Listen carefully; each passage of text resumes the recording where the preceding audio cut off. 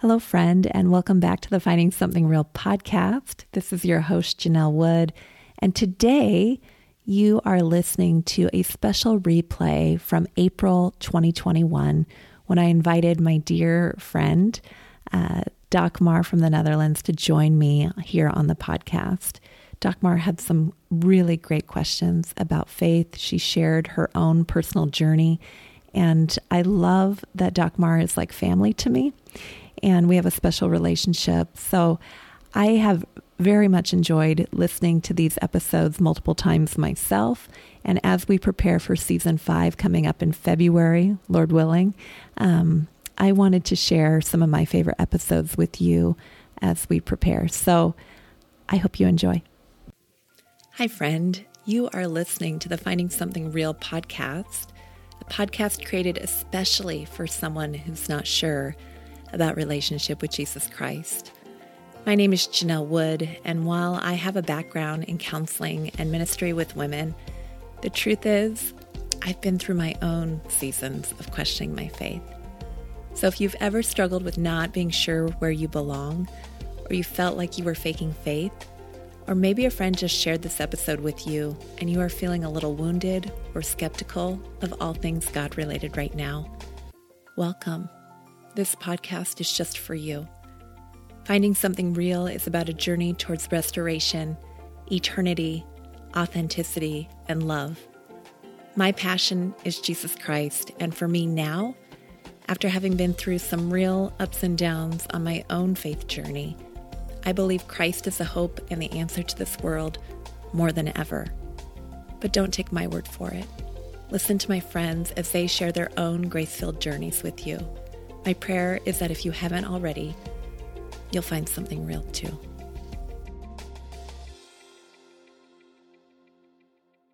So friend, if you were open to finding faith, enough so that as an agnostic living in a secular culture, you volunteered to go on a journey about finding something real in relationship with Jesus Christ, and you were at a point where you thought maybe God was speaking to you after several faith conversations, you were maybe starting to see the world a little differently through a lens of how could this all be by accident? But you still had questions and uncertainty, but something was definitely maybe changing for you. What would come next? Let's find out today, shall we? Welcome back to the Finding Something Real podcast. This is your host, Janelle Wood. And frankly, today's bonus podcast episode is noteworthy and meaningful to me for several reasons, friend. First of all, I'm here with my April co-host, Doc Mar from the Netherlands. If you're a regular listener of this podcast, you know that every month this year, my hope is to have a co-host join me on the Finding Something Real podcast. Each co-host is sharing her faith story with me, along with some real questions she has about Christianity. And together, we're inviting guests to join us and share their own stories and perhaps answer some of my co-hosts' honest questions about faith. This month, my co-host has been Doc Mar. Her older sister was an exchange student who came and lived with us for 10 months. And even though she's been gone for almost 4 years, Lika has become like a daughter to us. We talk every week, and her family has become our Dutch family. And so Doc Mar is a very special person in my life. And my intro at the top of today's episode was not hyperbole, I promise. Everything I shared, those are things that Doc Mar has shared on this podcast as we've gone about this journey together. She's thinking about it, but it's true, Doc Mar. So, Fred, first of all, please, if you haven't already, go back and listen to all of the episodes with Doc Mar. We've had some great conversations with guests, and I'm just grateful for Doc Mar and her honesty, her vulnerability in all of this. And so, Doc Mar, welcome back. Thank you for having me. How are you doing? I'm doing okay. I've had a long day, so yeah, but I'm good. Yeah. Well, I know you've shared that some people in your life have strong opinions about religion or faith, maybe against it. So how has it been for you, this journey in that sense? Do you feel like you can talk about this journey with other people? Yeah, no, I can definitely talk about it. It's not like they are definitely against faith. It's more that some of them just couldn't believe it for themselves. Yeah. So I can definitely talk to them about it, and they're understanding, but they just wouldn't feel the same way. Yeah. Yeah. So you felt like you've been able to talk about this as you've gone through this process? Yeah, definitely. That's awesome. So Dagmar, I told you when we started this journey that people were going to love you and your journey. And I recently received a message from someone who I admire. She said, and this is a quote, "I am just so thankful that you are doing what you're doing. I listened to the one with Yulia and Dagmar, the end where you guys were crying. That was just, God is doing amazing things." So anyway, end quote. I am so thankful for you, Dagmar, and your willingness to be here, even though I know it's hard to have these conversations sometimes. I know you're blazing a trail, and I'm so thankful that you're here. So thank you. You're welcome. So friend, real quick, I want to share about, this is another hard transition. I want to share about Patreon. Today's episode is a bonus episode for everyone. We just had too much to talk about this month, which keeps happening, but we typically release one episode each week for all listeners of this program. But during the final week of the month, so this week, if you're listening to this, the week it's released, we do an additional something. My co-host and I record a low-key, raw conversation where she shares about what this process has been like for her. We comb through each episode we've recorded together, and it's just the two of us talking. There's no bells or whistles on that episode. It's just two people talking about what impact these kind of conversations have made or not, and it's for our Patreon subscribers. If you're not familiar with Patreon, it's a way for creatives to be funded by people who care about what they're doing. And it's not a donation, there's an exchange. So when you sign up to be a Patreon member, you get that bonus episode each month. And there's other perks like stickers and things like that. So please check that out. Patreon starts at about the price of a cup of coffee these days, and it makes a difference in the future of this program. As always, you can find out more about that by visiting findingsomethingreal.com and looking for support at the top of the page. So I mentioned that this episode was special in more ways than one. And here's the thing. About 8 months ago, I had a pastor on here, and our recorded conversation was so meaningful that I've now talked about it dozens of times since then. In fact, that episode has been in the Finding Something Real show notes so many times that a few months ago, my assistant Tara remarked that she needed to listen to that episode because it must have been something remarkable to have been referenced so many times. And the truth is, friend, it was special, and here's why. I knew after that episode that I wanted to do this on the podcast. I knew as much as I was able, I wanted to create a space for young women, a place where they could be authentic, and a place where they could hear about how much Jesus Christ loves them. My exchange daughter, Lika, co-hosted that episode with me, and we had the privilege of talking to a guy named Josh White. You've probably heard me talk about some of the things he said in that episode before. I've misquoted him many times on topics of for everything from love, being God's character, to light shining in a blind person's eyes, to not front-loading the gospel, to ladder theology. I've also listened to those Charles Price sermons because of him. He's the guy who shared all that stuff. He's also the lead pastor of Door of Hope in Portland, Oregon. He's a self-described amateur, but he's accomplished in many things, including music. He's been in some pretty successful bands, writing. He's been working on his first book, The Good Death. Reading, he's constantly quoting ideas that he's gathered from various authors and theologians. He loves his wife, Darcy, and his kids. He talks about them all the time. And I admire all those things. But the thing that I really respect and find so compelling about him, friend, and why I keep referencing the last podcast, is the way he talks about Jesus and the gospel. Welcome back to the Finding Something Real podcast, Josh White. Thanks, Janelle. I don't know what to say to that. I thought you were going to say you're most impressed with my gold front tooth, but that's cool. No.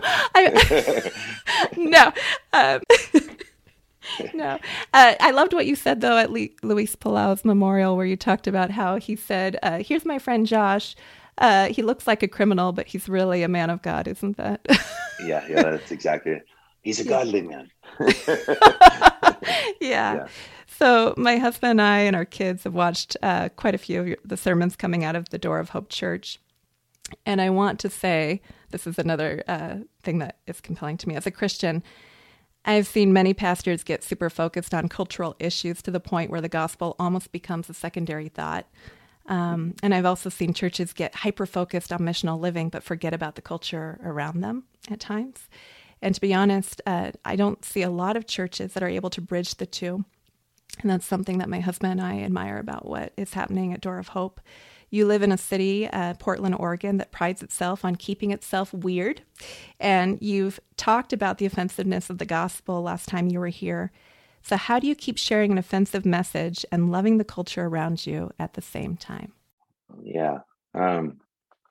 Well, I would just begin by saying that Christians, unfortunately, are often offensive for the wrong reasons. And so, and I think honestly, one of the things that makes I can make uh, Christianity so off-putting to a non-believer is when Christians try too hard. I mean, you just feel it when you're just like you're trying to be so relevant that somehow there's a dishonesty or a disingenuous. I would say that Christians, unfortunately, should be the most vulnerable people on the planet. I mean, if we recognize that we're fundamentally broken in every arena of our lives, and that unless God actually does something about it, we would remain in a lost state. And even after we're found, we still have this incredible ability to get continually lost.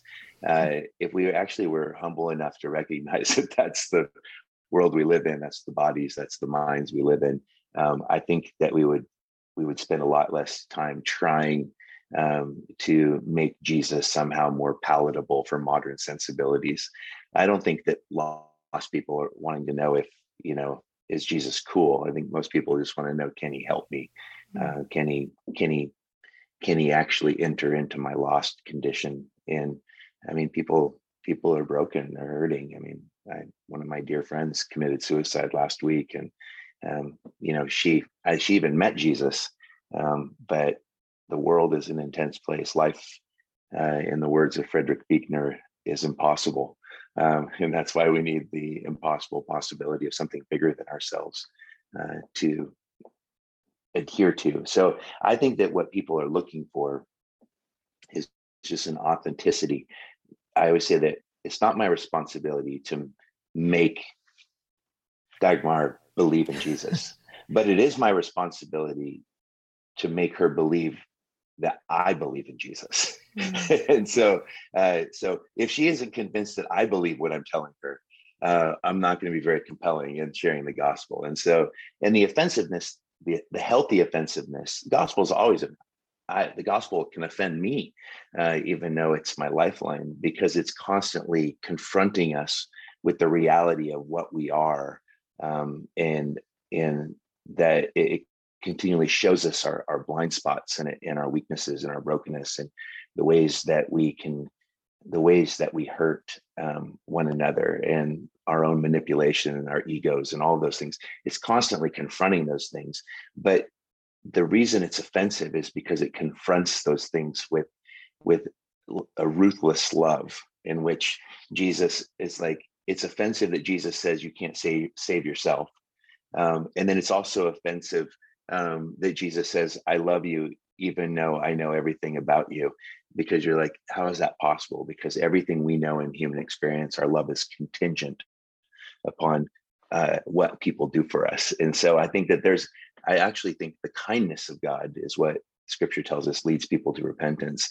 And I think some people, I've watched people run. I've actually had people run out of my office sobbing because I told them that Jesus loved them. And it's like they couldn't even handle that. It's like it's the thing they want the most, but they couldn't allow themselves to accept it. And so that's the kind of offensiveness. It's offensive to say that there's a God. I mean, it's foolishness to people. It says it's foolishness to those who are perishing, that this idea that there's a God in heaven who created all things, and yet the world is as bad and as fundamentally broken as it is, and yet he isn't willing to release it but enter into it in this kind of beautiful way. And actually, I would say that God didn't just come to identify with our humanity, he came to identify with our brokenness. And that's why Jesus is so compelling. But it's also the thing that is really hard for people. And I think unless the Holy Spirit illuminates our hearts and minds, which is what gives me the boldness to share, because I don't believe that I save anyone. I'm just supposed to be a witness. I always say I'm supposed to be like Will Ferrell. Dagmar, have you ever seen that movie Elf? The Christmas movie, Elf? No. I have. What? What? So What have we done disappointed. wrong? I'm like, I even know really good. One of my favorite bands is from the Netherlands. You know that band Balthazar? Which hmm? Balthazar. Have you heard them? Maybe if I hear like a song of them, but not by name. Yeah, they're awesome. They're not very big in the U.S., but I think they're really big where you are. Yeah, well, there's a scene. This Will Ferrell's a famous actor from Saturday Night Live, really funny, and he plays an elf that goes looking for uh, his family. He discovers that he's not an elf, that he's a human being, and he has to go to New York City. And in the movie, he falls in love, and he's got this joyous kind of childlike spirit, and everybody loves him, but he's a complete nut job. And he busts into his father's office, and he goes, "I'm in love, and I don't care who knows." I think that's what Christians should be like, and that's kind of problematic for people that love to live in a consistent state of bitterness and, and anger and I don't think victimization. Everybody really loves to live in that kind of state of life. In Portland, it sort of feels like we celebrate it. So we're the whitest city in the United States, and we're the angriest about the African American experience. I just had one of my dearest friends who's a Black pastor in New York, and he called me and he goes, "Dude, what's wrong with your city?" It's like, he's like, your white friends can't be more angry about what happens to me than I am. Well, apparently they can. Yeah, I'm like, well, I get it. I just think they just, we want something to be upset about. But yeah, I think that there is this kind of victimhood culture in the US right now. It's like, I'm this way because of that person. There's always this desire to point the finger at everyone around us without ever possibly considering that we're all contributing to the problems.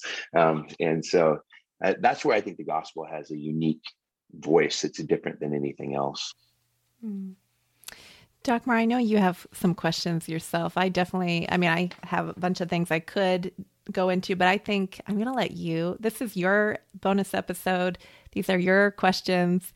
I'd love for you to take over and ask the things that you're still wrestling with. Okay, so because of course you're focused on the Bible and the gospel, one of my questions was why believe in the Bible? Why not just God and Jesus? Even though that in my conversation with Julia was like more the Bible is more like guidelines and rules. But why would I believe in the Bible since it's man-made, sort of? Right. Yeah. Sort of is probably the appropriate.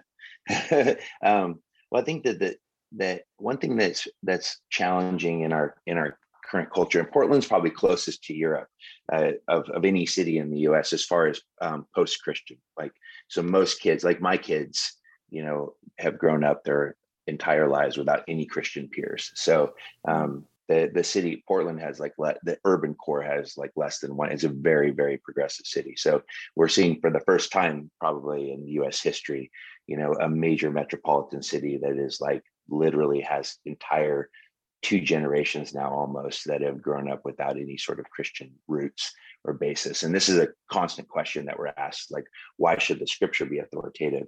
And this is the problem, is that in a post-Christian world, relativism has become the dominant ideology that we live by, which is the idea that I define for myself what is right and wrong. And so millennials, how old are you? I'm 19. 19. Yeah. So you're the same age as my son, Henry. And you weirdly kind of look like my daughter, Hattie. So, we live in a time where there's this new movement among people within your demographic. I just read this really profound book by this woman she's a PhD in religious studies, but she's not a Christian, and she writes for the New Yorker and the New York Times. And her name's Tara Isabella Burton, and she wrote this book called Strange Rights, and it's called finding the new religions of the secular age.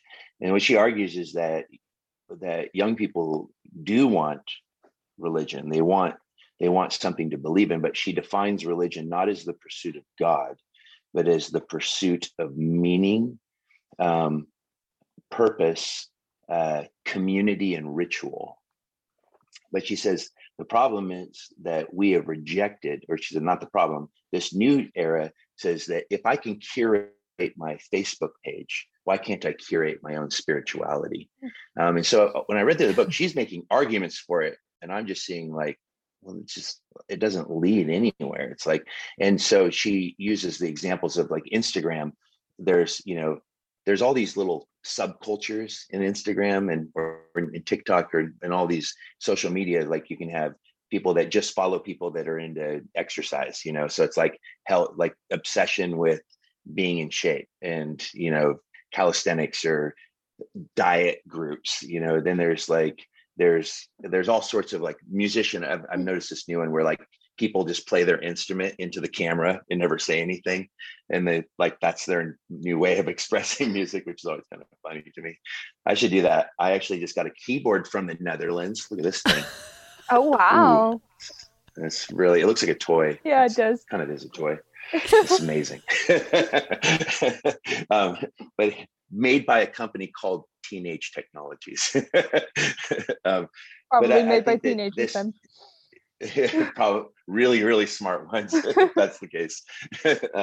But the idea is that we don't want, the new generation doesn't want anything. They reject authority. They don't like dogma, which dogma is like a set system of beliefs that have been in place for a long time. So it's kind of like a rejection of history. They don't, and they struggle with moralism in any form.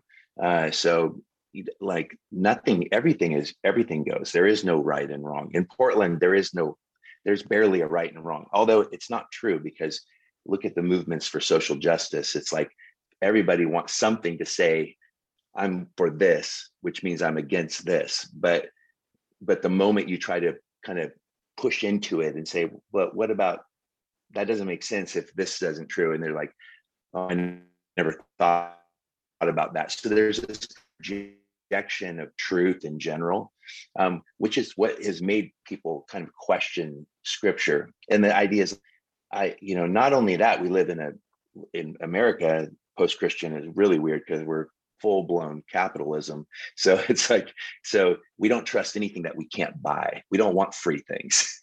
we actually find its value in the fact that we could buy it. It's like, it's so like we want to be able to say that we possess it or own it. So scripture kind of sits outside of this. And where I disagree with Tara Isabella Burton is that I agree with her that is what religion is. I don't see religion as connected to God really at all. Because religion is our continual pursuit to derive meaning in life by our own efforts, where the gospel is consistently declaring to us that we're incapable of reaching God in our own efforts. In fact, we're so broken and so lost that it actually requires God to intervene into our lives. And this is why I think the Bible is trustworthy. First of all, it's withstood the test of time for over 2,000 years. I would also say more than that, there is nothing in the Western canon. And what I mean by that, European literature, European science, your country as well as mine, our hospitals, our schools, our legal systems, all of them derive their foundations, much of the foundation from scripture itself. There's something profound about the Bible that stands unique apart from any other book ever written. It's the greatest selling book of all time. Isn't the Netherlands was a Lutheran, right? It's like, is it a Lutheran country like Germany and Scandinavia? Is that the dominant? If you were to find I think so. I don't. That's healthy there. I still don't know exactly what it's called. I know what it's called in Dutch, but I don't know what's called in English. Mm-hmm. Dutch Reformed is. Oh, yeah. Dutch.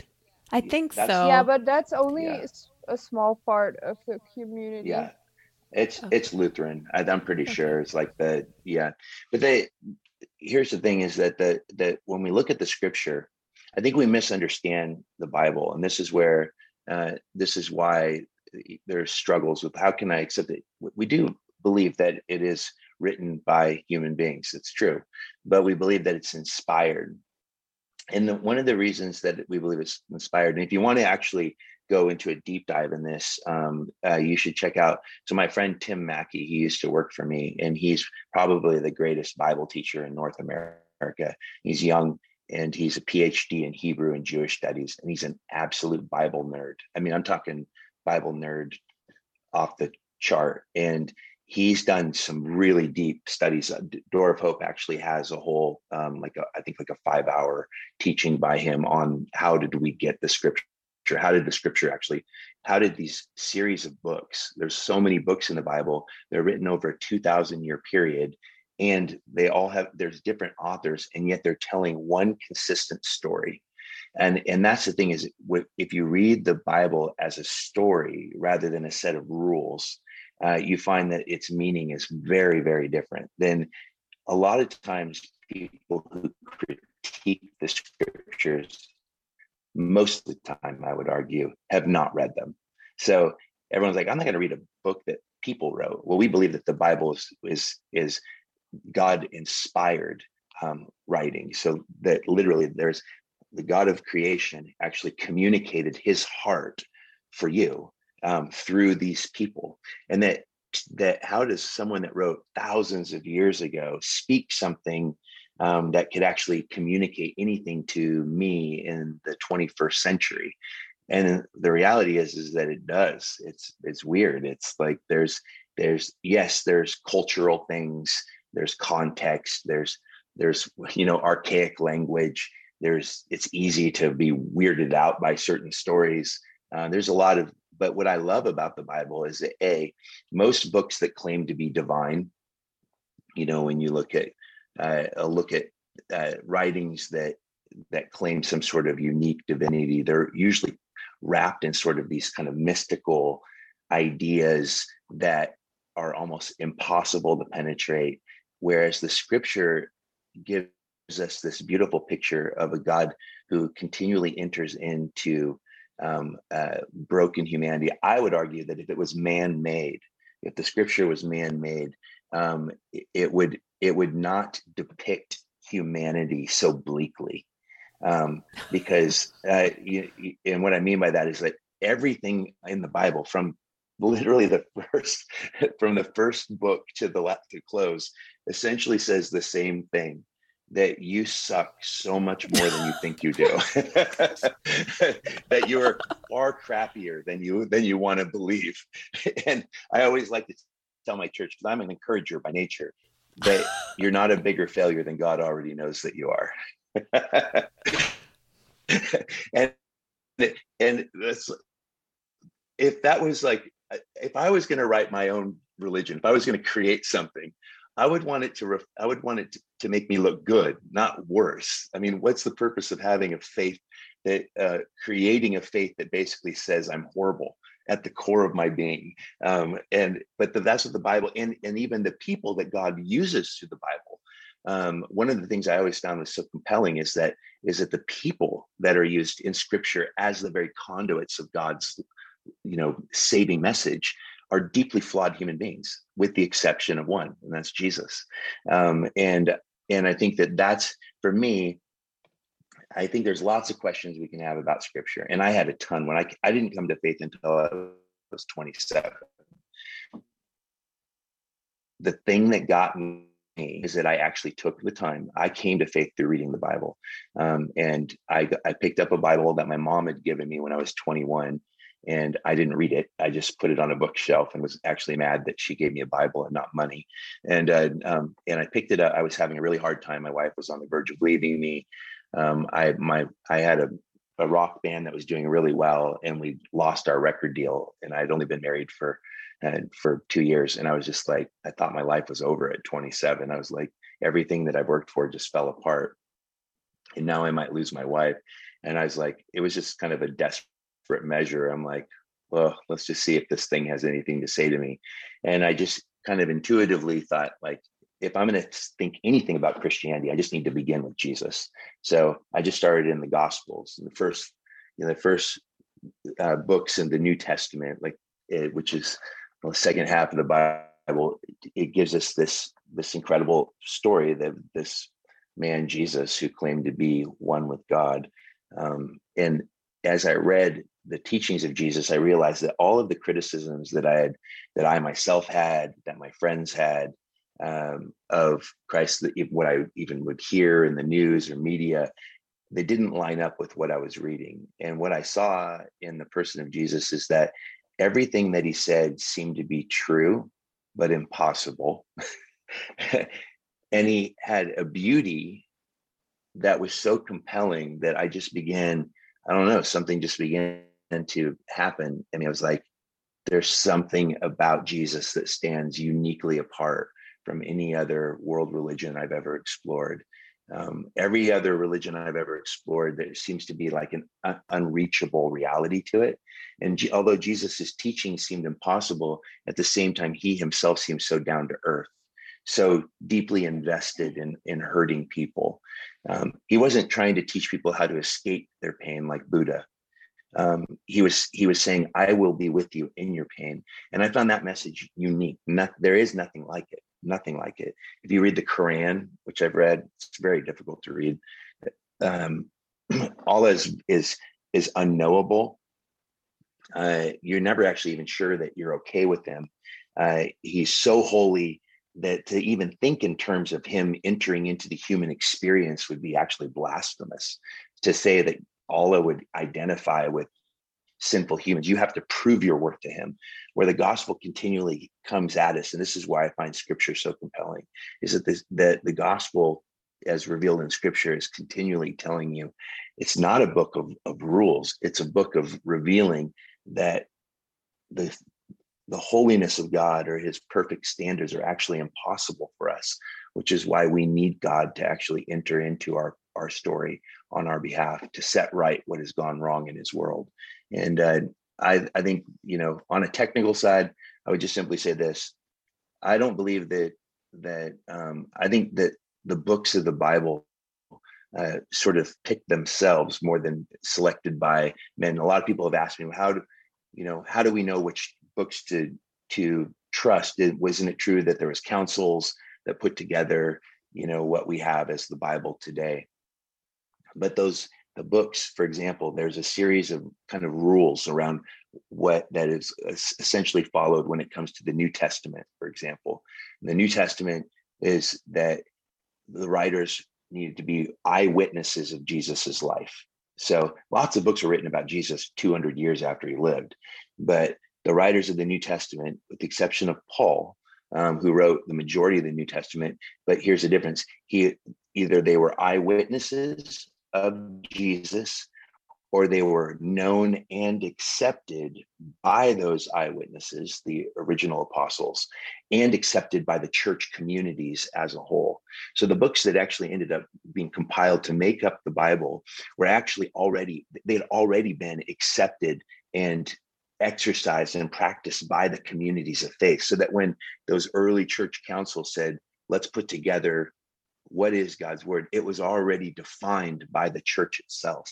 And when I say church, I mean churches all over the known world at the time.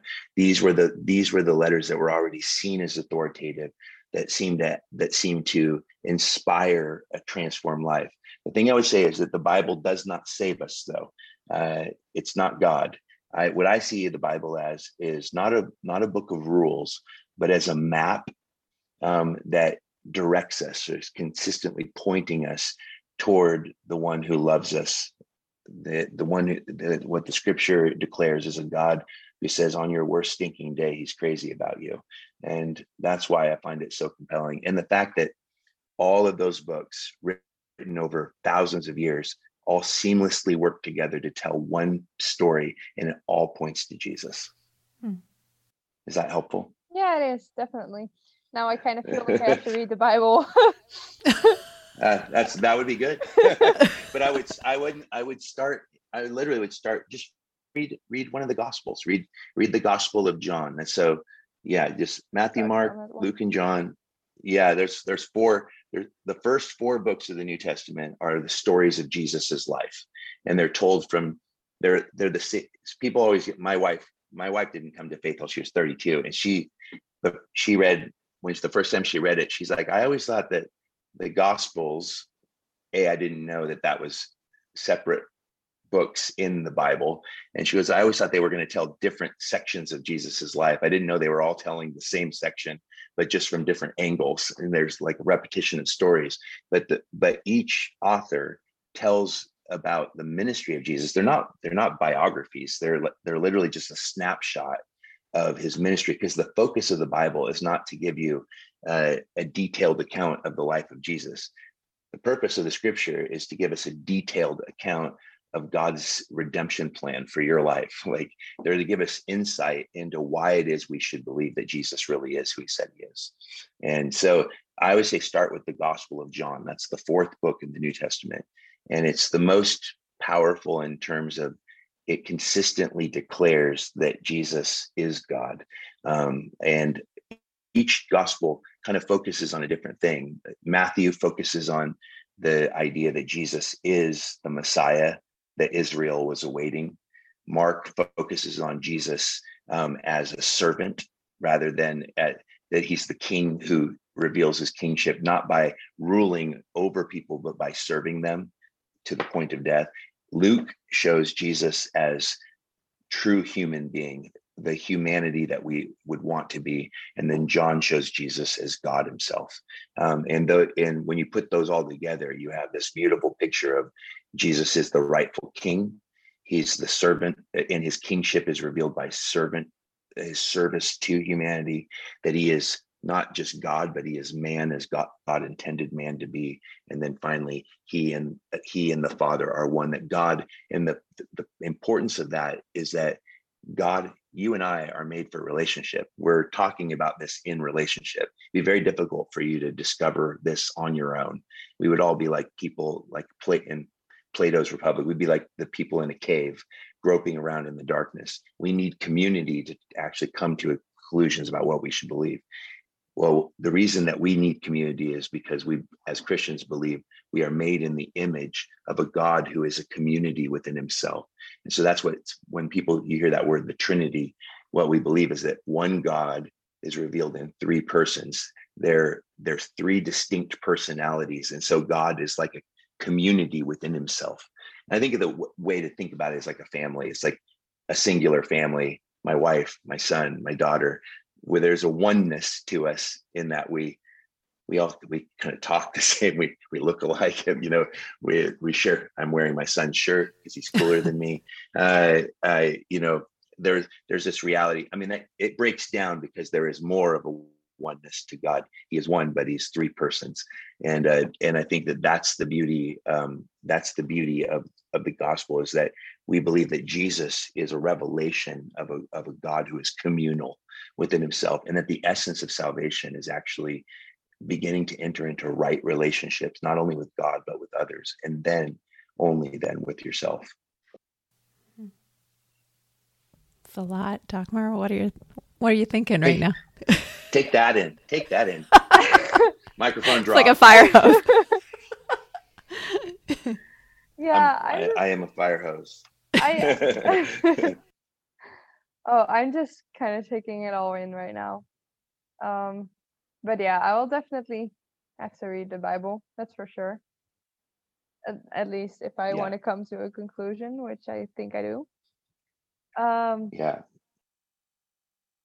So, yeah, that's definitely something. And when you talk about conclusion, I always say it's important. It's about faith, right? Like, and that's what we hear about. It's, the gospel isn't about you working to prove that you're savable. It's about saying yes to a God who's already declared yes over your life, and faith. Faith is not just I believe Jesus is God. Faith is actually allowing God. It's letting God. I'm assuming you're sitting on a chair right now, and you're not standing. You're sitting on something. that's faith. You exercised faith when you sat down on that couch. You let the couch do something for you. Did you even think about it? Not at all. No. Like, Kind of. no, you say it, yeah, it's an unconscious faith. You're not thinking about, I hope this couch holds me up. I hope it holds me up. Like, you just sat down on it. You are now. Your faith in that object. Yeah. Your faith in the object allowed that object to do something for you. When you get into an airplane, you aren't just saying you believe airplanes exist. You believe that this thing that is a metal tube that can fly over oceans is able to safely transport you from point A to point B. So faith isn't just saying, I believe airplanes exist. True faith in flying means you got on a plane and you let the plane do something for you. You weren't able to do anything for it other than get on the plane. And so it's almost a surrender to that thing. You are entrusting your life to an airplane. You're exercising faith every time you get in a car that it will safely transport you from point A to point B. And so faith is always, true faith is letting the object in which you have trusted do the thing that it's created to do for you. And so I think that it's important to understand that when you talk about coming to a conclusion, there's a lot of things that we exercise faith in that we don't have a complete understanding of. I mean, you believe that you have a mind, but the mind is a mysterious thing, and we don't always know how it works. There's that even that sense that we believe that our lives are meant for something more. There's a lot of things that actually motivate us every single day that we don't fully comprehend, but we apprehend it. And you know what that word apprehend means? Using difficult words. Yeah. No. So comprehend is like, I understand. I could tell you exactly how it works. Apprehension is a different word that means you sense the truth of the thing, but you couldn't explain it. So yeah, like I know what it feels like to be in love. It's very difficult for me to say what that actually means. I mean, I kind of know what it means, but I couldn't tell you. I can't explain like the mystery of romantic love. Like, I mean, that weird. Have you ever been in love yet? Are you in love? Are you with someone? Yeah. That, like, that's an unexplainable experience. Like, I mean, okay, you're attracted to the person, you hang out with them, but then there's something deeper than that where you're just like, why is all I want to do is spend time with that person? I'm a pretty obsessive person. So when I met my wife, the first thing I said is, you're the most beautiful woman I've ever seen in my life. And she believed me. And I was even wearing makeup. So it's pretty cool. But I knew I was in love with her. I knew I wanted to be with her for the rest of my life after 1 week. But I couldn't explain why. And so I think that same truth applies to faith, that there's no way, there's mystery involved in this. Like, it's mysterious. I believe with all of my heart that Jesus really did die for the sins of the world. I really believe that people are sinful, that we are by nature rebellious, but that we want to be better, but we don't know how to be.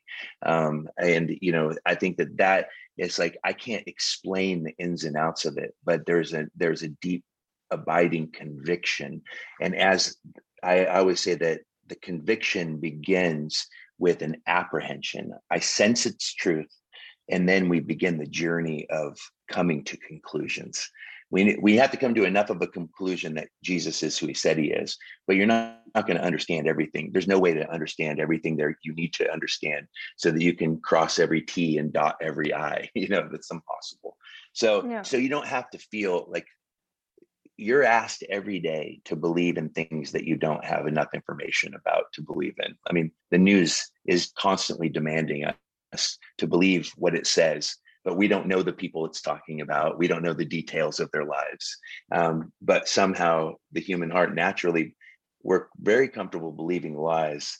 But it seems to be, it can be very difficult for us to believe in the truth. So. Yeah, it's easier to believe in a truth that sounds believable, in a lie that sounds believable, than a truth that sounds inexplicable. yeah, or difficult or Yeah. mysterious.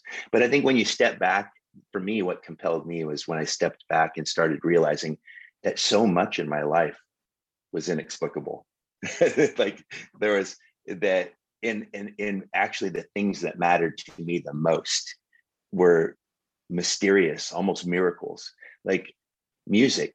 I don't I don't comprehend music. But I've been making it for 30 years, but I don't know why it's so powerful. I can't even really tell you what it is. I was actually just talking with my friend Diane, and she's deaf. So she can't hear, but she had this, it's a special implant that's called a colloquial implant that actually allows her to hear.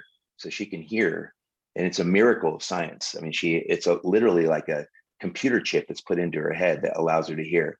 But the one thing she can't hear is music. She said it's incapable of translating music because music actually transcends even what we understand about the basic science of hearing. Isn't that fascinating? I was like, I just found this out and I was like, that is fascinating. Like that makes so much sense, because isn't it weird that a song my friend committed suicide last week, and I helped her record a series of songs in 2009. And I listened to one of her songs yesterday, and it's like, I can't explain the emotion that I was feeling listening to her voice, and the comfort I got in it, and at the same time this deep heartbreak that like in all of a sudden I was able to hear in the music something that I didn't notice before, which was her suffering was already apparent in the song, but I wasn't capable of I wasn't capable of seeing it until she was already gone.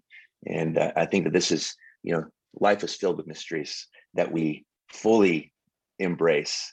And I would argue the best things in life are filled with a lot of mystery. And that's why I think that one of the great lies in society is that I only am going to believe in things that can be proven, when the fact is that we all believe in all sorts of things that can't be proven. Yeah. Yeah, that's true. But then, like, there are so many religions, and I know you just said like that Christianity is different for this reason and that reason, but I still don't know, like, how can I like set my mind upon one thing when every religion says that their religion is the truth? Because Yeah. I Well, I feel think that, compelled to Christianity, I do, but then also I was sort of raised in a Christian environment, not really Christian, but it was the only faith that was around me when I grew up. So it's kind of sort of like indoctrinated somewhere deep inside me, but I still feel compelled to it, and I feel like that's deeper. But I don't know if that's like the indoctrine or the truth. yeah. Well, I mean, it seems to me like something else is happening with you, because I mean, I know lots of people that grew up in the church and I care less about it. So, there's, I mean, a lot, unfortunately. I mean, most of the Bible Belt in America, the Midwest, you would say that you're Baptist just because you were born there, but that's not the reality of how people live. And so the fact that you're even seeking out, like, what is, I would just say the scripture says this. Jesus said, no one can come to me unless the Father draws them. And the powerful reality is that you probably wouldn't be having this conversation with me unless God wasn't already at work drawing you to himself, because he loves you. Because I would say that God doesn't need us, but he's not content to live without us. And it's his nature to love us in spite of how unlovable we can be sometimes. And so that's the great hope of the gospel. One of the things so I would say a few things about Christianity uniquely standing apart from every other world religion. First of all, there's only a handful of what would be considered major world religions. There's lots of weird sects and cults and that kind of thing. And I would say that the only major world religions that make up the majority of the world, you have Hinduism, you have Buddhism, you have Islam, and you have Judaism, and then there are like some fringes, Confucianism, but not a lot. I don't know if you've ever met one. I haven't. There's some strange sects in India. You have in America, you have Christian cults, they broke off from Christianity because they believed heretical things like Mormonism or Jehovah's Witness. But the bottom line is that if that's like the kind of central, and I would argue actually one other world religion that would also be I would consider a major world religion that is deeply problematic, and that is humanism, and that's probably the most powerful religion in Europe right now. And that humanism is a materialistic worldview, that we are our own, that humanity is God. Like that's the Richard Dawkins, it's the great atheist movements of America and Europe. Just one second, shut this door. So I think that this is the reality. So when you look at those things, you have to ask the question of like, what are they declaring to us? And that's where it began for me, to where the gospel stood uniquely apart. Judaism and Islam both are built fundamentally upon the idea that you have to do these things. With Judaism, you have to keep the Torah, the law. And if you keep the law, God will accept you. The Quran, exact same thing. You keep the law and God will accept you. And if you don't, and the only way to guarantee your salvation actually is to die a martyr in Islam, which is why we had so much insane kind of violent kind of uprisings and there's most Muslims are not violent, but the extreme groups is taking a very literal interpretation of the Quran. In Buddhism is unique. There is no God in Buddhism. So Buddhism is more of a way of living. And its belief is that kind of God is in everything, and it's more connected to Hinduism, which is this belief that like the universe itself kind of is God, like it's one with God, and God is within all of us. And we just have to discover that interior light. And it's also done through a series of practices. So it still ultimately is works-based. I've got to do these things if I want to experience enlightenment. Christianity alone, humanism, I also just say finally, humanism is the belief that all kind of almost connected to Buddhism in a way, which is the belief that you are your own, you are the center of your own universe, and your life is what you make out of it. So a humanistic worldview is that there is no God at all. The only life you have is the life you're living, which can either lead to a nihilism, nothing matters, and life isn't worth living. And that's what I see in a lot of young people today. It's like what you see in Portland, the whole Antifa movement. It's like there's like a nihilistic worldview. Like we just want to burn everything down. And then, or you have this kind of hyper like self-help movement, like there's, you're awesome and you just have to figure out how to, pull yourself up by your bootstraps. Every single thing I just mentioned pulls its meaning out of you have to do these things if you want to experience whatever the salvation is that they're presenting. And that's false dichotomy. The gospel is unique. I've been watching Dagmar's face as you've been sharing all these different things. And Dagmar had some feelings as you were going through. I'm just wondering if she can share any of those before you jump into the gospel here, Josh, because I've been watching. One of my thoughts was actually like what you were sharing about rules and laws. Something kind of clicked inside my head. And it was like, that's sort of man-made because our government, they make rules, and if you don't abide by them, you go to jail. So it's more like punishment. But if you live by those rules in a religion and you don't obey to those rules, then you won't get to go to heaven or go to hell or something different. Right. So it kind of seems more man-made in a way. But in Christianity, I don't know the ins and outs yet, but isn't it like if you are a very heavy sinner, you go to hell? Because I didn't think so, but maybe in some cults of Christianity. Well, if sinners go to hell, then everybody's going to hell. Yeah, right. No, what the scripture says is because of sin. So I think it's important to define like what sin is. And so I think we have a false idea that sin is the little things we do wrong. It's like I'm a heroin junkie. I steal, I lie, I whatever it might be. Think of the things that you think are bad. I'm a murderer. All these things that they're things that society generally thinks are bad. Although it's weird to me that consistently is also being turned upside down on its head. Things that would have considered bad, 100 years ago, are considered good and acceptable today. So that's not how we can define sin. I think a better way to define sin is to look at a biblical vision of it, and that is that sin is our desire to define for ourselves what is right and wrong. So and what I mean by that, it's our desire to be our own God. Sin in its essence is just a rebellion against the God who made you for himself.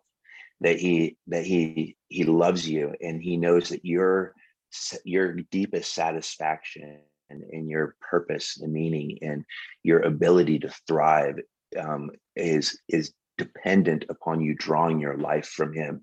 Now, even sinners who want nothing to do, it doesn't matter what you believe. All people, we believe, exist because God has graciously given them life. But false religion, and which is idolatry, is the belief that our life actually is derived from something other than it is, which is God himself. And so sin is just are the things that we do. It's the essence of our being, really, that naturally rebels against God, and rejects his rule. And not only that, but rejects his grace as well. And grace is something really unique in that it's different than our concepts of love, because grace is God loving you, not because you're lovable, but because he can't not love you. It's the essence of his being. It's consistently getting what you don't deserve. It's directly connected to mercy, but it's deeper than mercy, because it's a love that pursues us into the dark. And what grace tells me is that it doesn't matter how deep of a hole I dig for myself, that God's love goes deeper still. Grace is unfair, because God, where the Bible tells us, in America, we just had that trial of the man who knelt his knee upon George Floyd's neck, and he was declared guilty on all counts, right?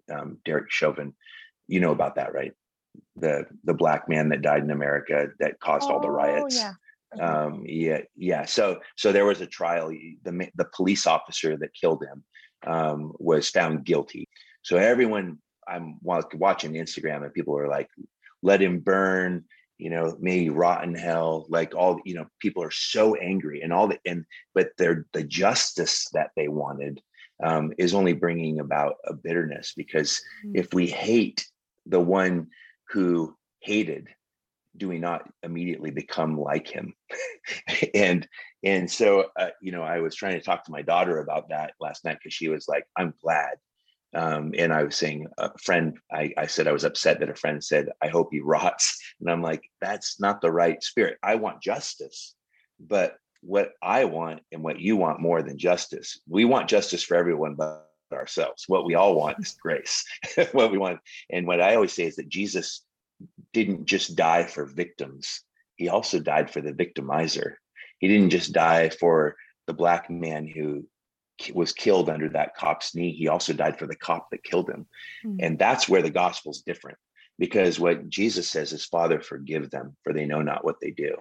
And what that tells me is that sin is much deeper than just the little dumb things we do, or even the horribly big bad things we do. Sin is the direct outcome of us saying no to God, which is no to truth, and yes to the lie, which is that I can be my own God. And so when we understand that, it's then that we can begin to understand where the gospel sits apart from other religions. Because if sin has left us incapable of reaching God in our own effort, and we all feel that all the time. I mean, I don't know about you, but I'm 47 and I still am waiting to arrive if you know what I mean. Like, I'm still like there's still time for me to be all that I can be. And I'm like, well, yeah, that's I still finding myself like not quite. And then when we look at people that we love, like celebrities that we respect, that make it all the way to the top, they get as far as human accomplishment can make it. I mean, I've been doing music for 30 years and I'll still get the pangs. I'm like, why didn't I make it in my 20s? We were one of the biggest bands in Portland. Like we were better than a lot of the bands that were huge. And I got all frustrated, and I still have those pangs, even as an adult pastor who wouldn't give up my life for anything.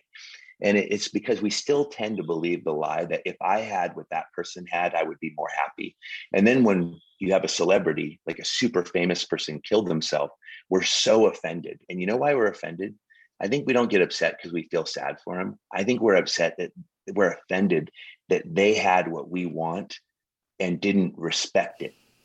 Or like, if I got to where they got, I would never kill myself because I would finally be happy. And the fact is that they got all the way to the top. And what they discovered is that is not the thing. That's not the thing that brings happiness. It's the things that we were talking about earlier that are incomprehensible. Having a child, falling in love, being known, enjoying a meal with friends. Those are the things that point to the truth of life. And that is anchored in the very heart of Jesus himself. Yeah, I've always believed that you can never see what's going on in someone else's head. Mm-hmm. And so you shouldn't judge it. So that's kind of one of my morals that I try to live by. It doesn't always work that way. But every time that I get like judgmental thought in my head, I'm thinking like, okay, that could be true, but this could also be true, and that could also be true. So yeah, it's what you said about like celebrities killing themselves. That would be, for me, that's like, okay, yeah, maybe I would want that. Maybe I would want that life, but I haven't lived it, so I don't know what it's like. So I can't judge it for myself if that's something that I would be happy with, because I don't know. Mm-hmm. Yeah, and I think that's the thing, is that what we see in the human experience is that it's possible to have everything you could ever want and still be absolutely miserable. So there's got to be something deeper that actually brings contentment to life. And we all know, I mean, life is short. I mean, death is a reality. I mean, we've had a global pandemic that, something that isn't seen, and yet the whole world's become terrified by it. And I mean, it's shut down life as we know it. Especially in Portland, we're like a bunch of weirdos here. I'm just like, sweet Lord, we've almost all been vaccinated, and why are you still wearing masks and acting?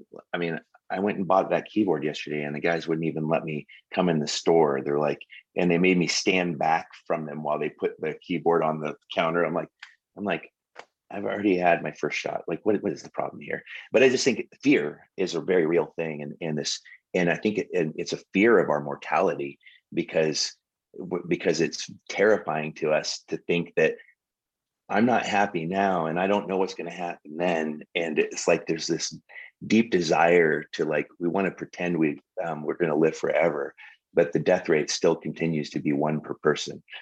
and it's like, if this is the only life that we have to live, the ultimate question is that what is the quality of that life? And if there is a God who actually created everything, and he created you because it's his nature his love is creative, and it makes sense why sin exists, because how could we actually be in a relationship with him if we didn't have the freedom to say no? It's not a relationship if we were just automata, or just robots who he made us, and all we do is show him our affection. That's not a relationship. A relationship requires the surrender of someone to another person. When there was a surrender that you gave up of your time to talk with me right now. Yeah, I just think religion is about rules. The gospel is about relationship, and that's where we derive our value and our meaning. And I think that's why we're seeing so much suicide right now during COVID, because it's isolated people. And the first thing the Bible says about humanity is it's not good that we're alone. I mean, it's a horror. Are you an extrovert or an introvert? Do you like being alone? Yeah. I'm kind of both. I like being alone, but I'm also very open and friendly to other people. Yeah. I'm an introvert. So, but I still recognize I need people. And luckily for me, I'm a verbal introvert. So I'm always processing every crazy idea in my head, even out loud when no one's around. Recognizable. I have one question, one that's like important to me. Like, what is your view on like aliens and other planets? Because something my boyfriend mentioned, and I was like, what would that be in Christianity? Because obviously it's proven that there are other planets, not that there's other life outside of Earth, but yeah, I mean, I'm not compelled that there's life on other planets, but it wouldn't change anything. That, I mean, one of my favorite books I've ever read, Trilogy by C.S. Lewis, is a sci-fi trilogy, and it's, and he kind of creates this idea of like God has actually created life on multiple planets, because he's a creative God and he's a loving God, and it's his nature to create. And some of the planets haven't experienced a fall, and one had, so it's a cool idea. I just think that that for me, I don't give much energy to it, because I think what I do believe fervently in is that there's a spiritual world, and that spiritual world, and that there are spiritual beings, good and bad, and that world often collides with ours in a way that I think people could believe that it's all sorts of. I think that's why in our history, even where you're from, there's a whole heritage of these old things called fairy tales. And before they were talking about aliens, they were talking about fairies. I think that there's always truth in those things, even back to our Greek mythology, that there are realities or there are beings, thinking beings that sit outside of our normal experience.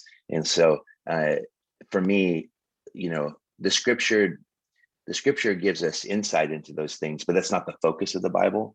And so I try not to give too much. Like, I know people that are obsessed with trying to understand angels and demons, for example, or even I've heard one pastor try to argue that there's this one passage in scripture that's pointing to demons that are essentially aliens. Like, it's like, I'm like, oh, okay, that's interesting. I just don't, it's not something that I like spin my wheels. But I'm a big fairy tale guy, so I don't have an issue with people believing in it, because I think that the gospel is the greatest fairy tale of all time, because it's true. And I actually think that our fairy tales actually carry within them probably the greatest truths, which is they always tell us what a sane person will do in an insane world. It's the modern novel that tells us what insane people do in a boring world. And so I don't have it. I don't think that the idea of life on another planet is inconceivable or even in conflict with the essence of the gospel. Thank you. Okay, now you can ask your question. Well, I'm going to wrap it all into one question, so that way, okay. We always ask the same final question, but I want to share this. So you shared this time, and you shared last time as well, Josh, that it's not hard to talk about someone you love. And one of the things that you shared the last time you were on this podcast is, I know what I was saved from. And you said one of the benefits of being a raging pagan until 27 was knowing the damage of living a life of autonomy. You shared about the freedom that you experienced when you came to Christ. The Finding Something Real podcast is all about finding a relationship with Jesus, finding restoration, eternity, authenticity, and love, all things that I truly believe as a believer of Christ, we can find in their fullest form in relationship with him.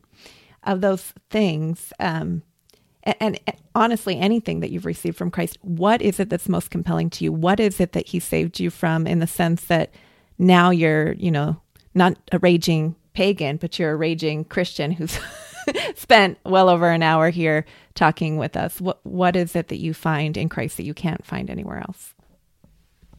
Yeah. Well, I mean, life, life itself, joy, the ability to, I see people differently. Before I met Jesus, I only cared about myself. I think one of the hard things is when people are, by nature, Dagmar, you strike me as someone who's very just kind and and sweet spirited but strong. I can tell you're strong. That's why you kind of remind me of my daughter. And that's a beautiful quality. And sometimes it's hard for people that are by nature good to see the need. But there's a point where those things break down. It's like what I just experienced. It's the things that like come out of nowhere. It's like, I think this is the most important thing to ask ourselves when it comes to why the gospel is so profound, is that do we have the foundation that would actually sustain us if something really tragic happened? If you thought about the people you love the most suddenly taken from you, do you have a foundation in how you live and what you believe that would actually sustain you through that?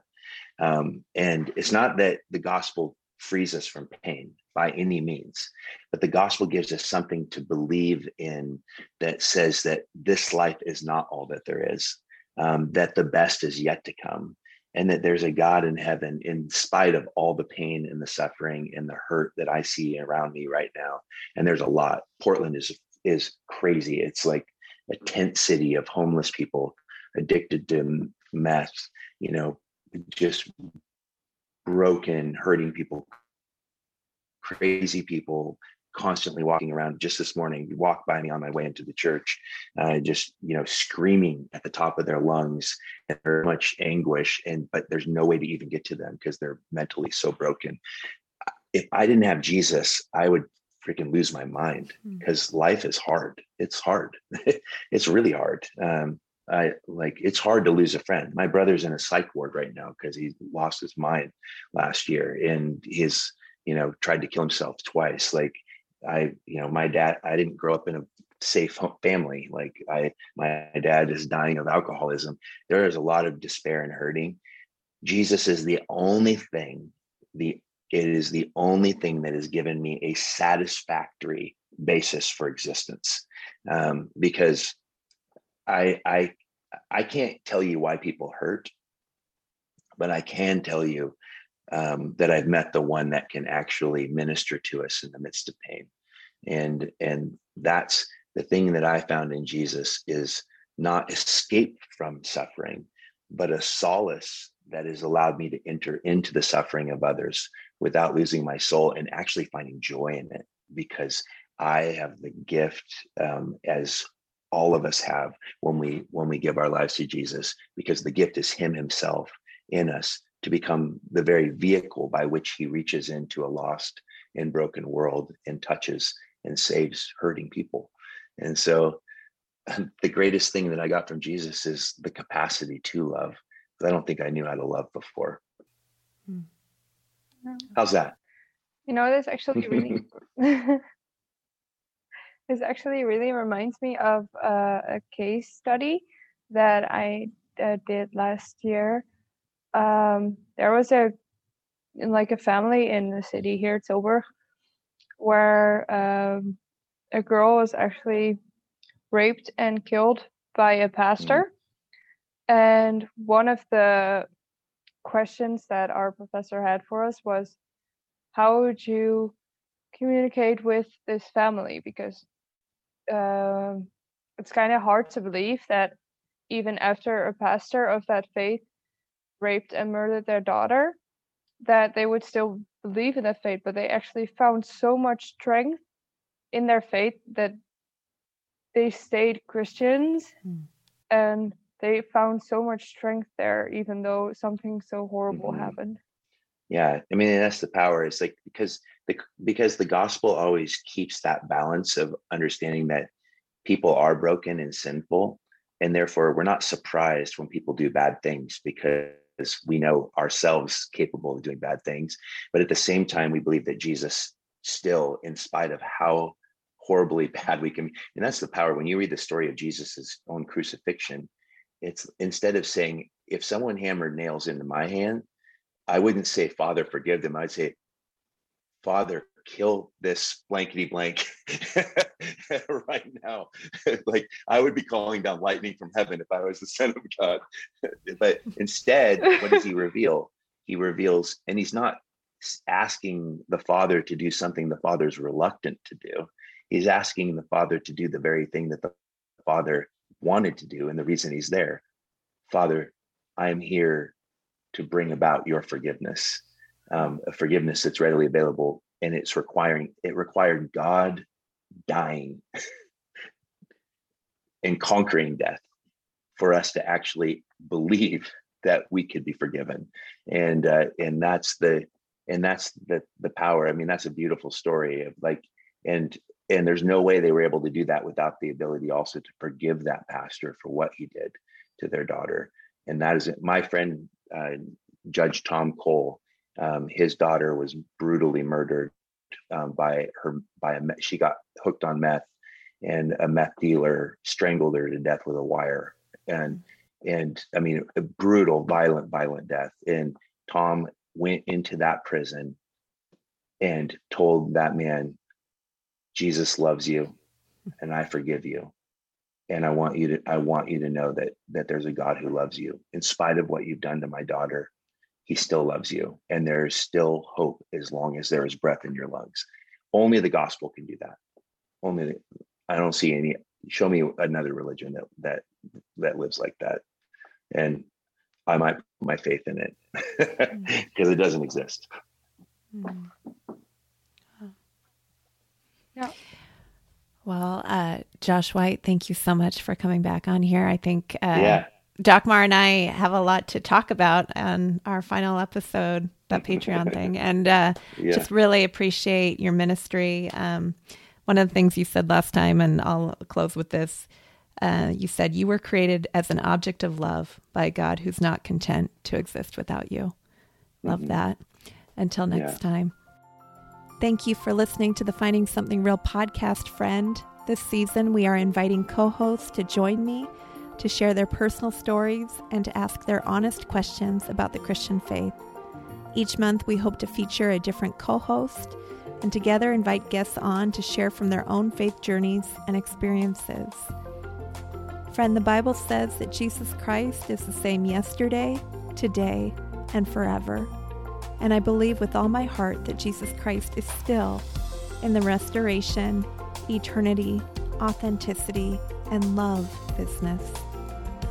I know not everyone has experienced that, but if you're curious at all about what's so great about Jesus, I hope you come back next week as we continue on a journey towards finding something real in relationship with Him. Until next time.